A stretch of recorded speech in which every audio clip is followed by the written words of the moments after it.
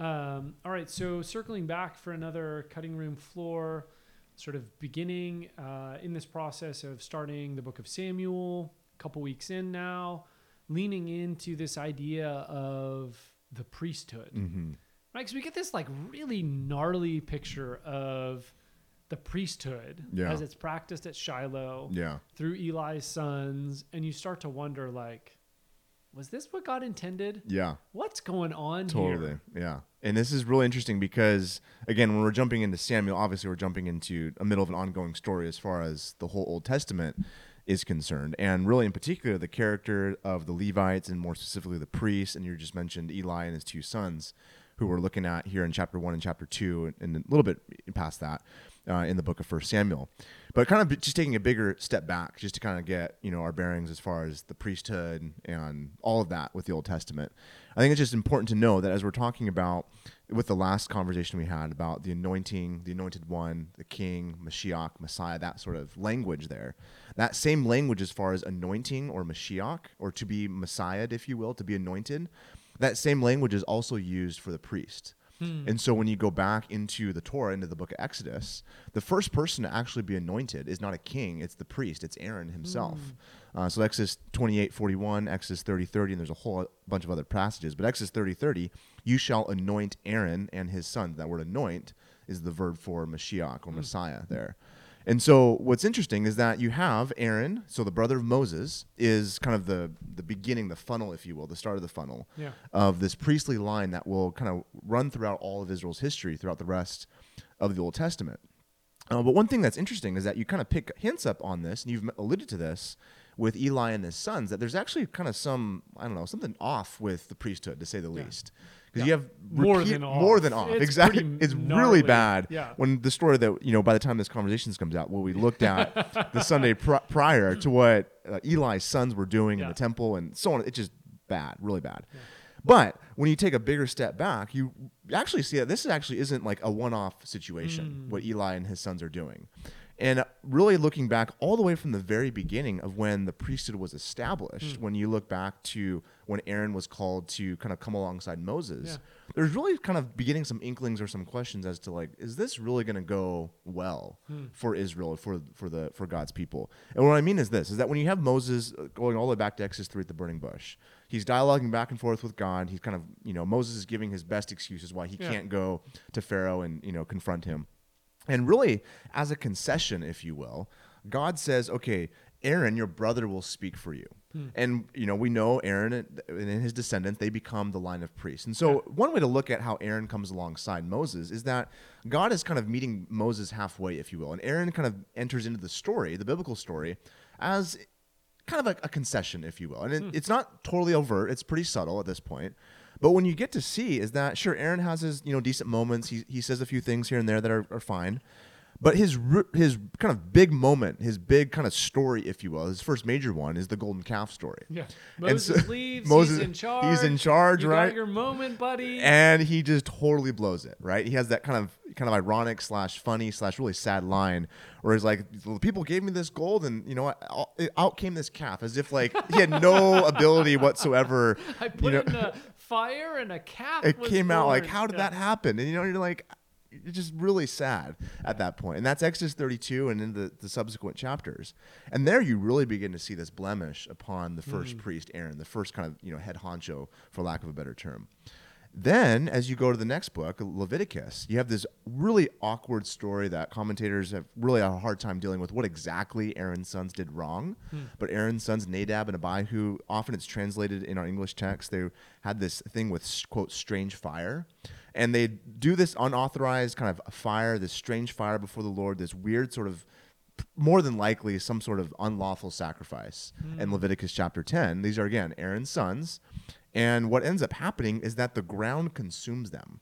Yeah, so Aaron's sons get eaten by the earth. Exactly. It's like, it reminds me of that, the Return of the Jedi, that like monster was like eating Boba Fett or whatever, Fett, right? Yeah. So it's like, that's what I picture every time I read that story, which probably isn't at all accurate, but whatever. Which Boba Fett climbs out of. Yes, I did see the first, I saw the first episode. I haven't seen the second one, so don't spoil that one. There you go.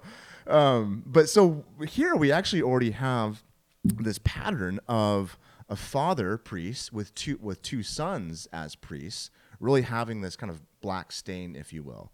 So by the time we get to 1 Samuel, you have a father priest and two sons. You're like, I've seen this before. And I think this is very intentional how this is set up. So you have Eli, who's the father, and his two sons who are really wicked. Yeah. And they're the ones who, yes, Eli has his faults for sure, but it's primarily the judgment is really kind of landing on the two sons. Very similar to Leviticus 10 with Nadab and Abihu, the sons of Aaron. Now, except for in this one, or in the previous one, Aaron makes it through and his sons are eaten by the earth. Exactly. In this one, all three of them. All three of them. Yeah, it's a good point. And so you see that as the story in Samuel progresses, yes, you're right. All three of them, really, they don't make it. Yeah. But when you see in 1 Samuel chapter 2, which is what we just recently looked at, is that this unnamed man of God comes to Eli and kind of prophesies, like not in a good way, if you're Eli and his sons, and has all this language of, it was, basically your family, your house, kind of the language of your family. You're the one that God chose to be the priest. You're the one that was supposed to kind of set this whole thing up, to walk before me, to honor me, to raise up these people that would honor and practice and follow the Torah. Yet Eli and your sons, you guys have basically totally blown it. And when you get to the end of this kind of prophecy that this unnamed man of God gives, he says, God says, I will raise up for myself a faithful priest to do according to what is in my heart and soul, and I will build for him a faithful house, and it will walk before my anointed all these days. And so what you have is that as Eli and his sons are kind of being essentially pushed to the side because of their evil and their wickedness, God is saying through this unnamed man of God in 1 Samuel 2 that there will be another faithful high priest, another priest that will honor, that will do what's right, that will be faithful to what God has commanded. And now the question becomes, okay, so where does this lead us to? Like, where is this story going to? Yeah. And very similar to how the last conversation where we're looking at this progressing and this looking forward to this anointed king, here it's the same idea, looking forward to who will be this faithful high priest, who will fulfill that role. Now, in the immediate sort of narrative of the story, there becomes a character that I think really does fulfill this. I think you mentioned this, Zadok, probably one of the coolest names I think in the Bible. So he had becomes 3 chances. He had exactly right. So Zadok, he becomes the priest primarily under the reign of King David, and for the most part, to my understanding, there's not really anything all that negative about Zadok in the narrative. And there's not a ton of detail at the same time as well. Yeah. And so Zadok seems to be this one who is faithful. He's doing what's right. He's, in line with everything that's happening with David and so on and so forth.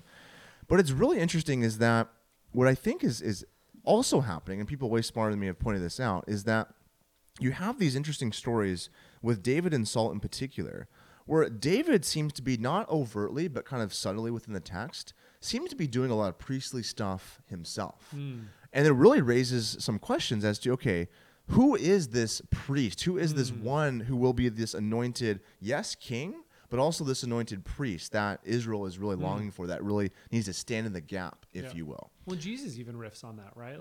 Didn't David go in and eat the bread while he's eating, right? So there's even continuity there for sure. And so what's interesting is just kind of like a really brief kind of detour that will, I think, hopefully highlight what I'm about to say towards the end.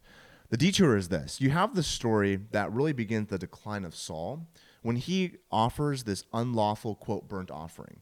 And so he's there. It's 1 Samuel 13. He's supposed to be waiting for Samuel to come back. He's impatient.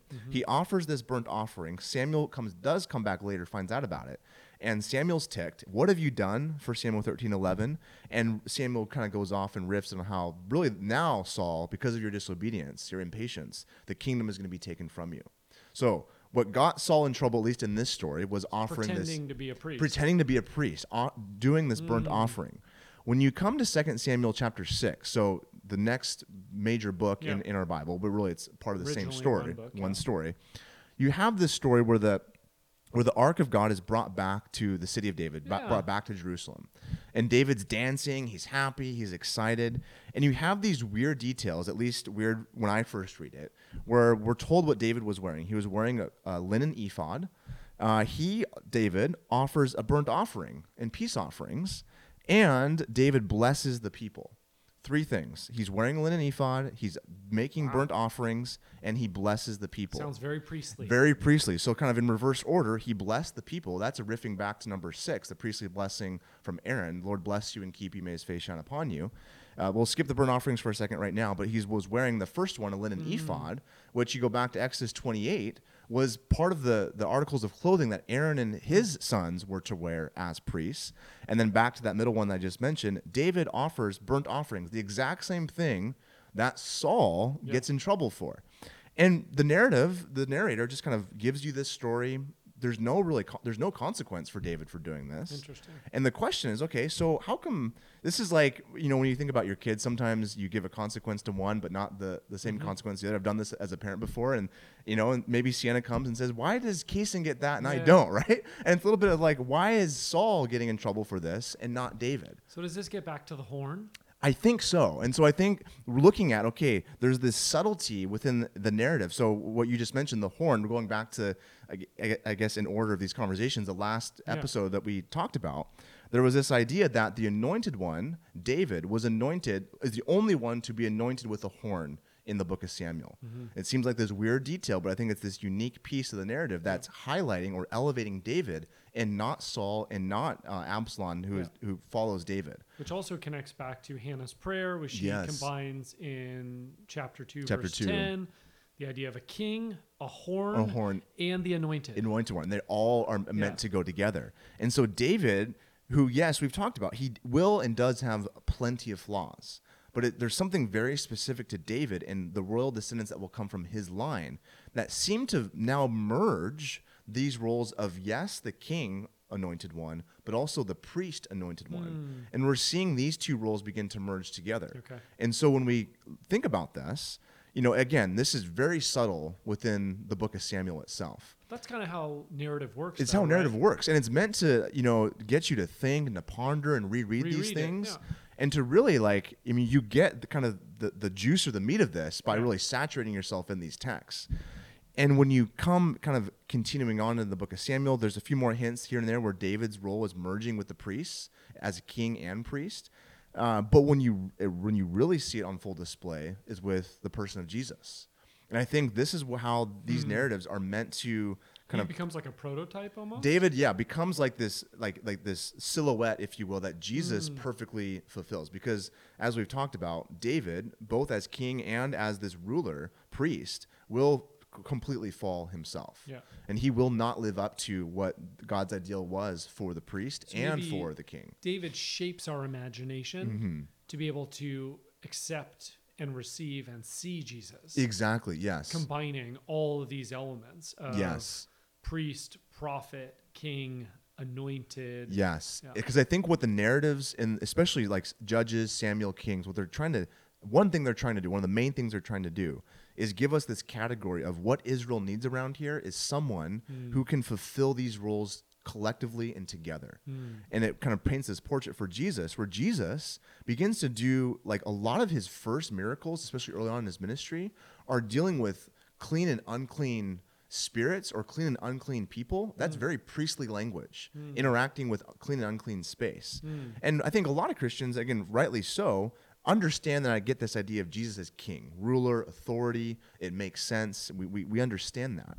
I think a neglected category, and I think a really crucial aspect of the ministry of Jesus is this kind of priestly role, this mediator role, this role that's bridging and overcoming the uncleanness and the shame and the ostracization that many of the first century people that were be considered unclean, Jesus was bringing them back into community, bringing them back into the family of God, whether that was from a place of social stigma or just uncleanliness or whatever the case might have been. It's this kind of priestly aspect of Jesus that is bringing these people back in. So maybe if I was to sort of do a quick summary of the last two cutting room floors, like what we're seeing in Judges and as Samuel, 1 Samuel, 2 Samuel, 1 Kings, 2 Kings sort of emerge is this idea of, man, the priests and the kings around here, we thought they were going to solve everything. Totally. And they're not. They're not, But they're also merging some of these ideas. So in David in particular, you have someone who's anointed, who's elevated, someone who's a king, but also is doing priestly duties. And now you start to think, these kind of work well together. He fell, but it sort of shapes our imagination Totally. a little bit, so that when the prophets start thinking of this Messiah, Yes. when first century Israel is waiting for this Messiah, they have categories. For sure. And it's helpful especially when you get to the New Testament. It's not, and I'm thinking in particular the book of Hebrews, is that whoever wrote the book of Hebrews is not just kind of out of thin air going, Jesus is our great high priest. He's read, the writer of Hebrews has read his Old Testament and has seen these figures being merged together. And, while maybe the Gospels, maybe like the Gospel of, Mark highlights the kingly nature to a certain extent of Jesus. Hebrews kind of fleshes out this priestly side of Jesus as well, where we have this famous passage where we do not have a great high priest, Hebrews 4:14. We have a great high priest who has passed through the heavens, Jesus, Son of God. Let us hold fast to our confession. For we do not have a great high priest who is unable to sympathize with our weakness. Like Eli's son. Exactly, right? Who fell to temptation, who fell to their weaknesses. Or Exactly. Aaron's kids, yeah. But one who in every respect was tempted as we are, yet without sin, unlike Aaron, unlike Eli, unlike all these priests from before. Now, verse 16, let us hold with confidence and draw near to the throne of grace that we may receive mercy and find grace to help in our time of need. The writer of the Hebrews is saying because of this priestly nature of Jesus, we have this confidence, this expectation, this boldness to come boldly before the throne of God. And it reminds me, again, when we're kind of thinking about these conversations, what I think really, at least in my brain, initially started a lot of this thinking for me was when you were talking about pouring your heart out before God.